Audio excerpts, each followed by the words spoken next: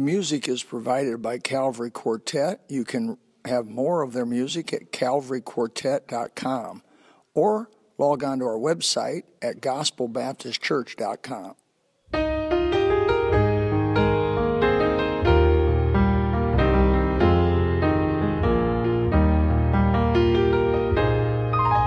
I can still recall the day when Jesus saved my soul, when His blessed Holy Spirit came and took control. I trusted in His precious blood, my sin to atone, and I started singing, Heaven's my home, heaven's my home, and I'm going there to lay down these burdens that I've had to bear.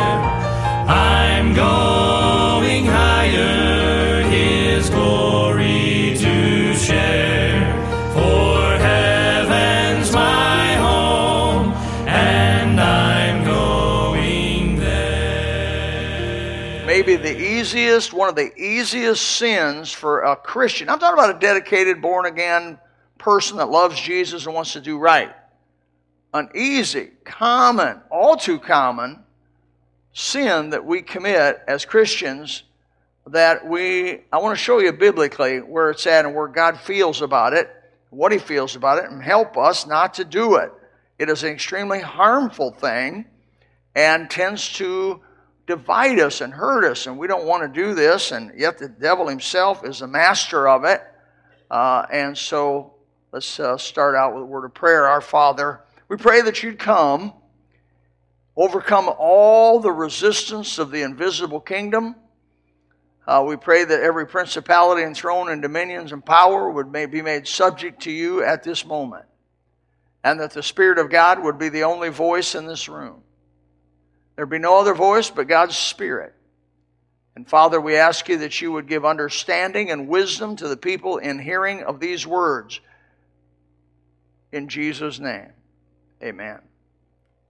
When I speak about sin or preach about sin, it is of our nature to always think we husbands think it's our wives that He's talking about. And the wives are thinking, oh, good, today will help him out. Or a husband and wife will be thinking, oh, well, so-and-so really could use that message.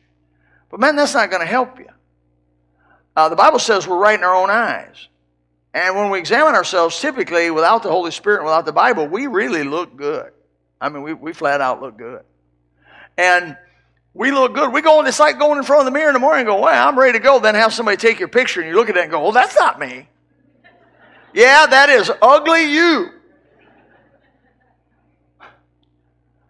I mean, I look at pictures of me. I remember in college, one of the things they did for us is they had video. They videoed us preaching. First time I'd ever seen myself in a video. And it was horrible. And they showed it before the whole class and had them critique it. And you ask a bunch of 18 to 22-year-olds to critique something, buddy, they love it.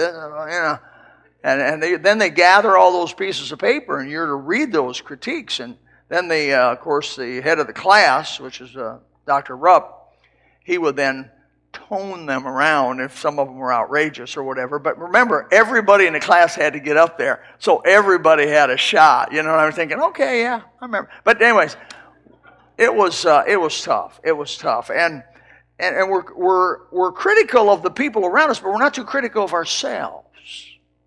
But yet the Bible says we're to judge ourselves, that we be not judged. Well, how do I judge myself if I'm right in my own eyes?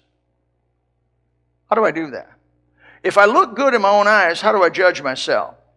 Well, you say, Brother Bill, you judge yourself easily. That's right.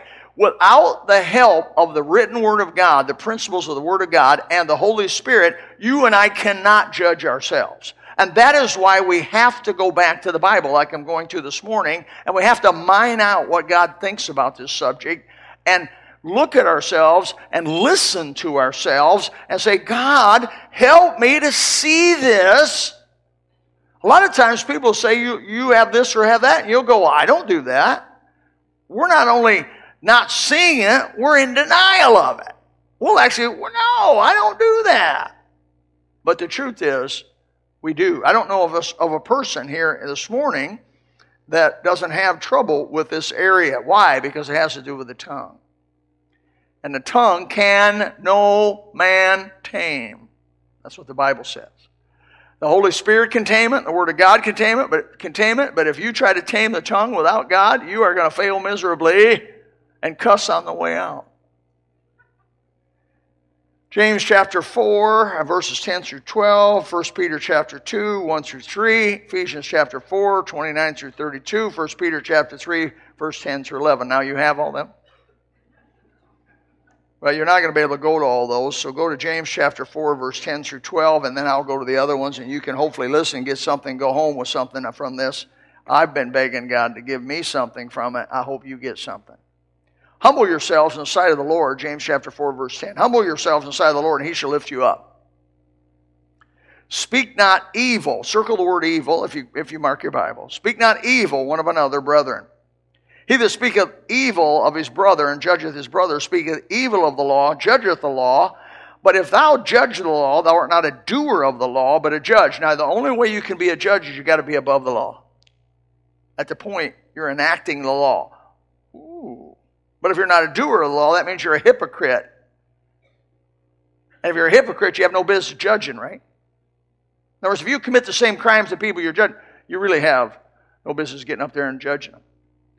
And so there is one lawgiver who is able to save and to destroy. Who art thou that judgest another? Now, once in a while, in authority, people have to judge. Police have to judge. Government has to judge. Employers have to judge. Church has to judge. You know, people in authority in those groups have to judge. But usually people, it's not something they're happy to do, but it's something they must do and something that they have guidelines on doing, something they have principles on doing. But yet I find everybody's a judge. Everybody.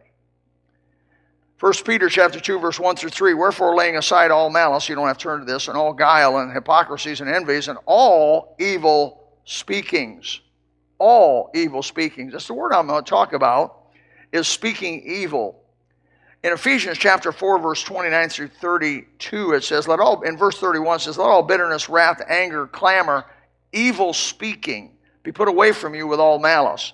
In 1 Peter chapter 3, verse 10 through 11, it says in verse 10, for he that will love life and see good days, let him refrain his tongue from evil and his lips that they speak no guile.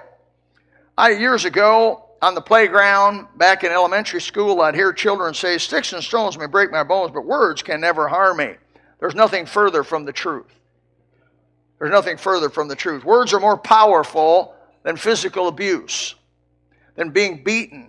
I've been in a lot of fights. I've been hit. I've had my nose broken. I've had blood. I've been bloodied up in fights.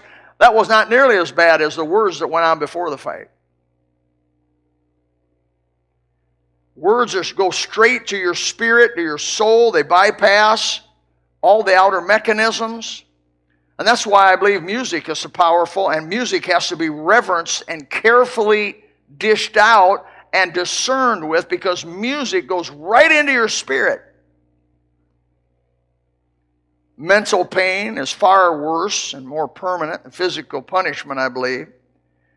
Yet, understanding all what I just said, and most people do understand what I just said, yet the average person is not careful about what they say or how they say things to others. Would you say amen to that? If you don't amen, it's going to be long. Often very harmful and destructive verbiage and verbal things are fired out at people without caring about the effect or even thinking about what they're saying.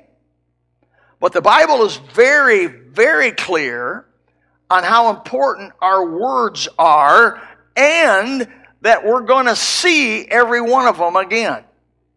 Bibles, if you have, in Matthew chapter 12, verse 34, 37. I apologize, but I don't apologize for the various Bible references, because this is Bible preaching church, and without the Bible, we don't have anything to say this morning. In Matthew chapter 12, verse 34 and 37, it says, "O generation of vipers." That's really nice. "How can ye, being evil, speak good things? For out of the abundance of the heart the mouth speaketh. For a good man out of a good treasure of the heart bringeth forth good things. And an evil man out of the evil treasure bringeth forth evil things." These are Jesus' words. By the way, it must be so. And he says in verse 36, "But I say unto you that every idle word that men shall speak, they shall give account thereof in the day of judgment." But look in verse 37 there. Woo! "For by thy words thou shalt be justified, and by thy words thou shalt be condemned. As children of the King, having our hearts changed by the blessed Holy Spirit, and our sins forgiven by the blood of Christ, our tongue should reflect our hearts. But our hearts should not be full of bitterness. Consequently, our tongues are full of evil speaking." Something is desperately wrong in the Christian whose tongue is still speaking evil about his brothers and sisters around him. Let me look at the 4 Greek words found for the one English word, evil. In the 4 passages that I took you to, there were 4 words about evil, speaking evil. As far as English is concerned, it's just the one word. In English, it just means bad, something wrong. But in the Greek, it's much more specific. There are actually 4 Greek words which have little shades of meaning here. Let me take you quickly to them. The first one is kataleo. And you say, "Well, I don't know Greek anyways." Well, I just want to impress you with my vast knowledge of the Greek language, which is not. But it means traducer. The word traducer, I had to look it up. It means to make a false statement, to cause humiliation, or to humiliate somebody on things that are not proven true. Have you ever heard in our law system you're innocent till proven guilty? And yet we walk around and we act like we got a handle on things, and I know they're doing that. I know they're doing that. And if you corner somebody, you were a policeman, and brother, you don't get anybody convicted unless you take a whole log of evidences and you dot your I's and cross your T's. If you mess up, the judge goes, "Brother Mike, you did good, but you forgot to do this, you're gone free." Why? They'd rather let 10 guilty men free than to convict one innocent man. Boy, we'd be a lot better off if we had that attitude. But we'd rather convict 10 innocent men just on a hunch that it just may be so. Or, how about this, girls? Operating on your intuition. I just feel like he's doing that. Brother, I wish I had a patch over my eye when I said that. And a few less teeth. What are we, a bunch of pirates? The word there that means traducer, or the one to humiliate or make false statements about things that aren't true, is found in James chapter 4 there, where it says, "Speak not evil one of another, brethren."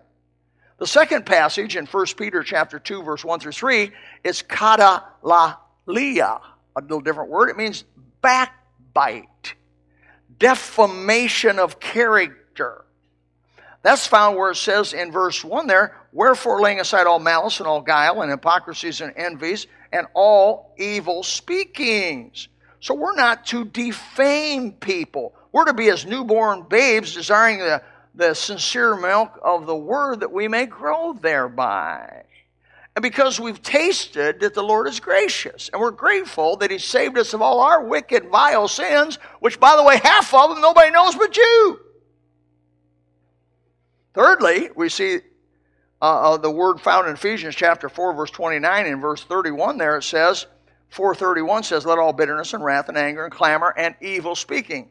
That's the word blasphemia.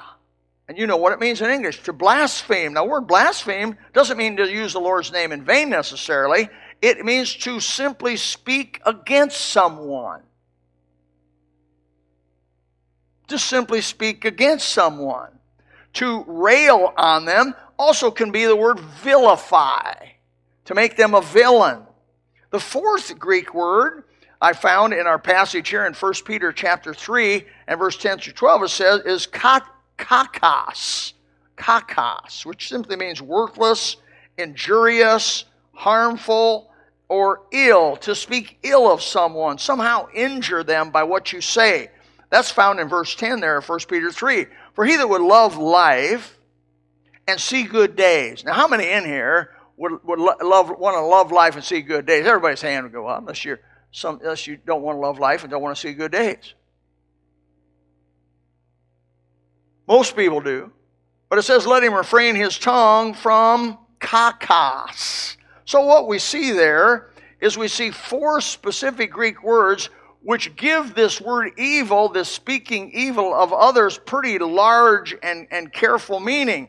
We as born-again Christians should not be participants of this against our brothers and our sisters in Christ or with anyone. We should not make false statements about each other if they're not backed up by absolute proof. Keep your opinion to yourself. Man, that's good preaching. Man, that's good preaching. Boy, that saves some marriages. Ooh, I'm mining deep now because of how quiet it is.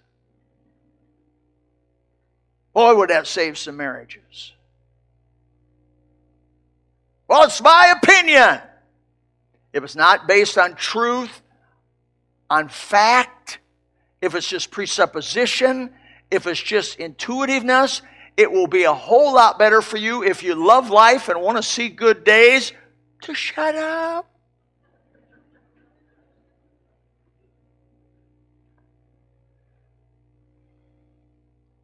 We're not to speculate.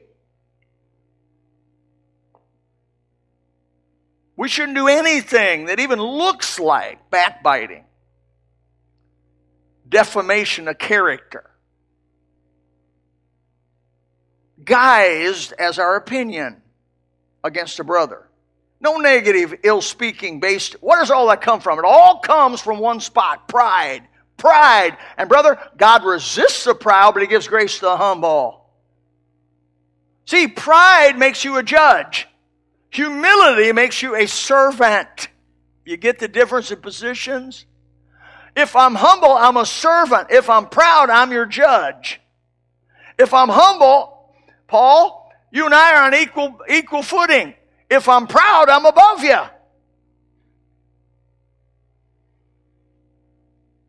Nothing would speak against a brother or harm a brother. No negative, no ill speaking. The whole spirit of this is just this evil speaking. The subject of it biblically, it's just wrong. All four words condemn it. The passages that I read condemn it. Why? Because 95, maybe 98%, 99% of the time, when we begin to speak against someone, we are not qualified to do it. Pride pushes us to be careless, to be blatant, to voice our opinion about a fellow brother who, by the way, stands or falls not on our opinion, but on God Himself who raised him up. All is often done under the guise of speculation, intuitiveness. I had a young man years ago come in my office. I had just become the senior. I had become the senior pastor of Gospel Baptist Church here in 1992. All 11 years represented by those pictures, I was assistant pastor under a man called Harry McKinney, a godly man, lovely man. He began to have Alzheimer's, and the church was crazy enough after all of those pictures to put me in that picture. And then they allowed to stick with me all these other pictures, even in this picture. But I can tell you, there was a young man came in my office the first year or so I was the pastor, and I was already struggling with all kinds of insecurities. It's no easy job to be a pastor of a church, I'm going to tell you that. I told God early on in my life, I'll dig ditches. I'll do anything you want me to do, but please, not a pastor. I'd seen how they get treated. And I just had all kinds of insecurities, misgivings. I was asking God, I don't see how. When I took the pastor, I had about a year's worth of preaching, Brother Wiley. I figured I'm going to preach that year, everything I know, stop, resign, and you guys get you a good guy. That's exactly what I thought. That's what I'm serious to you as I know to be. I felt like I had about a year of preaching. Remember, I was preaching 5 times a week, 4 times a week. I mean, teach Sunday school, chapel, Sunday morning, Sunday night, Wednesday night, and I'm giving you everything. I told my wife, this will go for about a year, and old Billy's going to step down and say, it's over. I've told you everything I know. God bless you. Have a good life.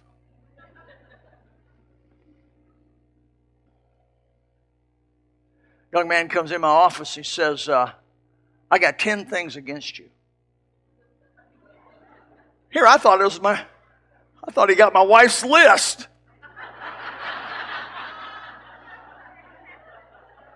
I didn't know anybody had that much against me except my woman. And then I thought she had forgiven me all them things. By the way, it's not fair fighting to bring up the past. Well, if we don't bring the past up, we won't have anything to talk about. You got it. Arguments are fueled on the past most of the time, which, by the way, can't be changed by either party. It's crazy. So he comes in, he says, I got 10 things. I said, where's your list? He said, I don't need a list. You got them right here. Well, now, wait a minute. You don't memorize 10 things without going over them a little bit and going over them and going over them. I thought, oh, brother, this old boy's been bitter for a while. And so he starts there. I called Brother Boucher, and I said, Brother John, come in here because I need you to be a witness to what's going on in here. So he comes in and sits in there. And this young man, he pours out 10 things in a row without flinching. I said, well, do I get to answer? He said, sure. I said, well, he mentioned the first thing was that I control the deacons' meetings. I said, how many deacons' meetings you been to? Well, I've never been to any.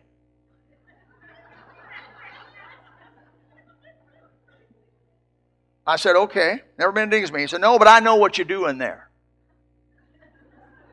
That's how far pride will go. He'd never been to deacons' meeting. He said, but I know what you. I know you control the meetings. I said, you've never been in a meeting, and yet you know I control the meeting. I know you control them. I said, John, do I control the meetings? He says, no.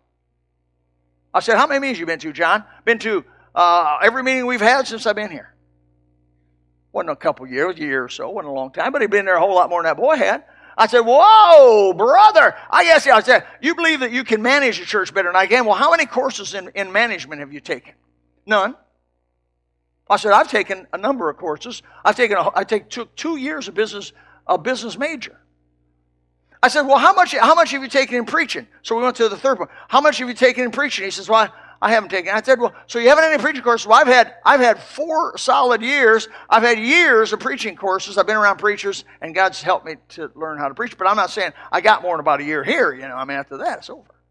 And so we go on, and as we worked our way down through the list, it got ludicrous. It got ridiculous.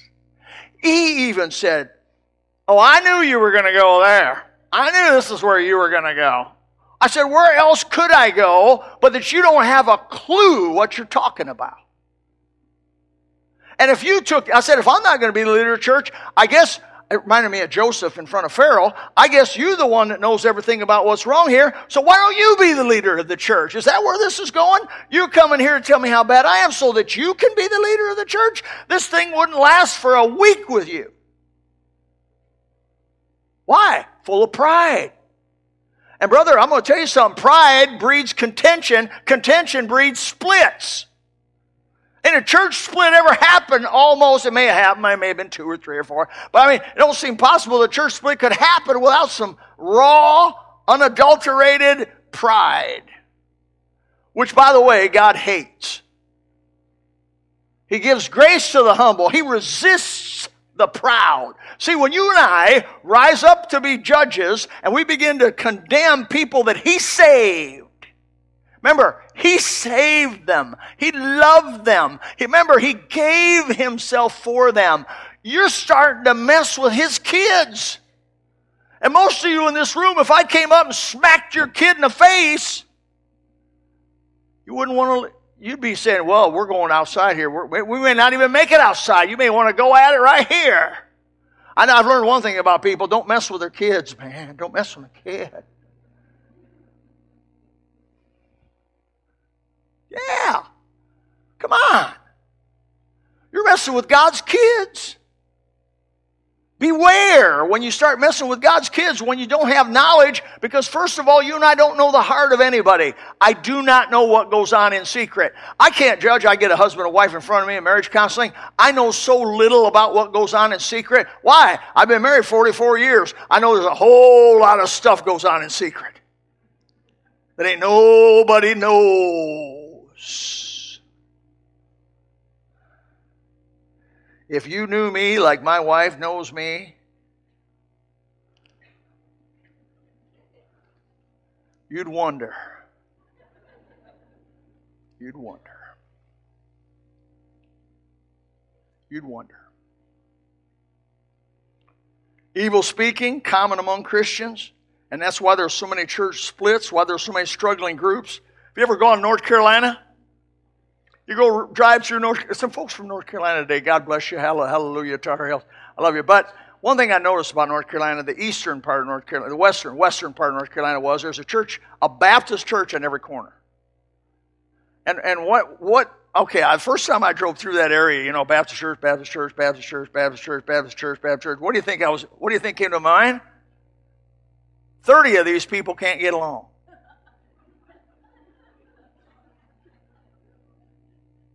There should be 1 or 2 big churches per town, not 50 small churches. Something ain't right. These people can't get along with each other. And that has to be, you have to trace stuff, divisions and things like this, to pride. You have to trace it to evil speaking.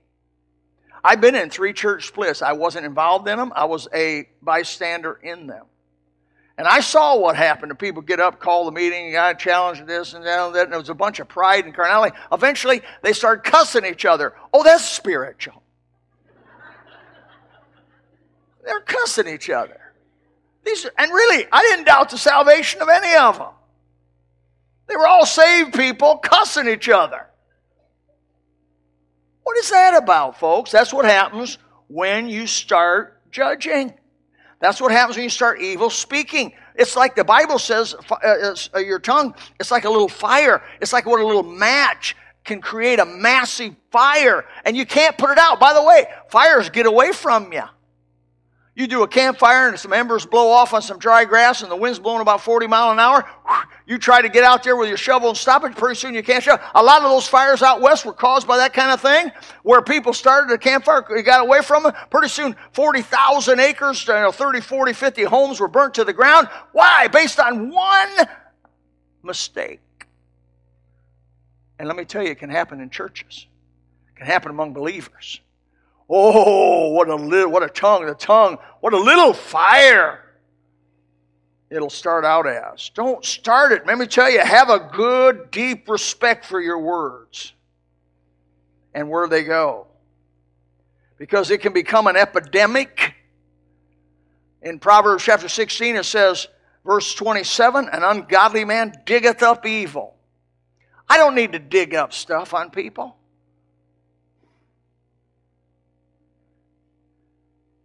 And his lips there is a burning fire, a froward, that's a perverse or twisted man, soweth strife, and a whisperer separateth chief friends.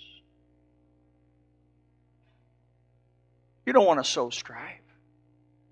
Didn't Jesus say in the Beatitudes, blessed are the peacemakers? Peacemakers, amen? Not the ones who sow strife. Let me say it don't take a whole lot of talent to find fault. You got them everywhere. on the left hand and on the right. If I was around you long enough, I could come up with a list of 10 things.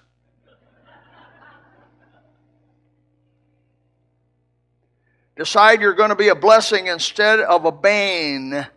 Decide that you're going to help people, push them to the light rather than pull them down to the darkness. Decide that instead of venting on people and then feeling better afterwards while they go away destroyed and they go away hurt, why don't you start saying those things which will pick them up, saying those things which will encourage them? Why don't you leave the job of accusing the brothers to the devil himself?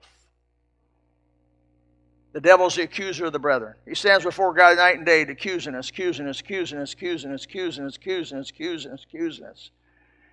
Jesus said in John 8:44, "You're of your father the devil, the lusts of your father ye will do."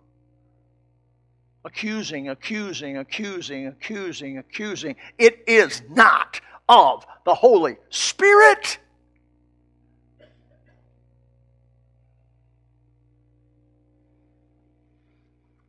What are you going to be in life?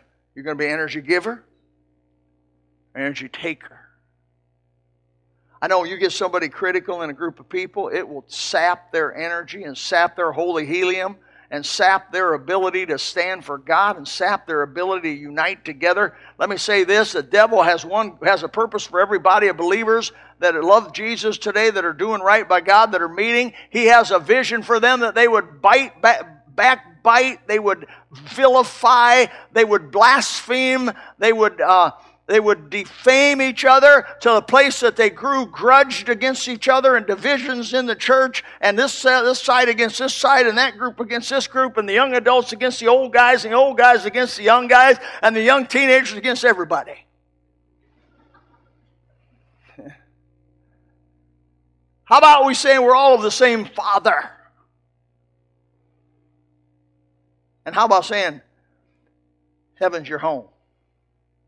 Let me say it this way. God's got a sense of humor. He does. You ever look in the mirror?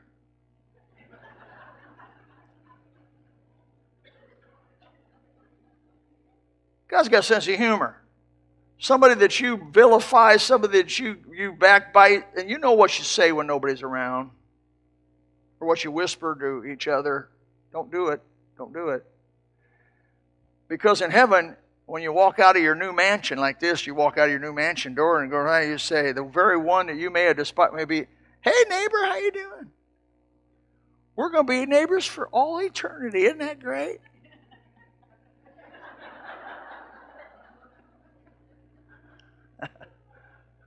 Now the old nature be gone.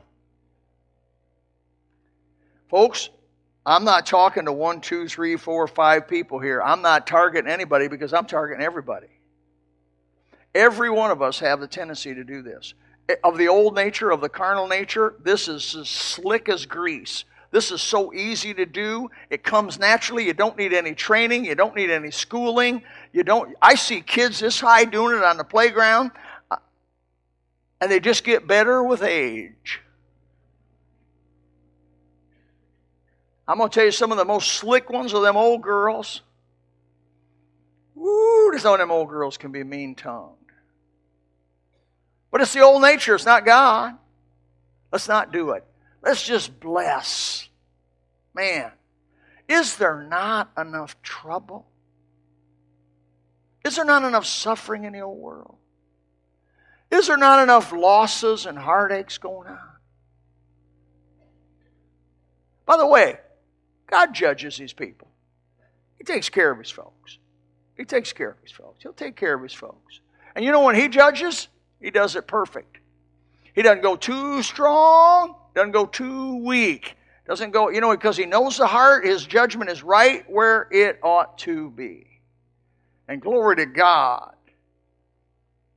We go away then as children of the Most High, loving one another. That's what it means to love one another. It don't mean just to hug each other and tear up.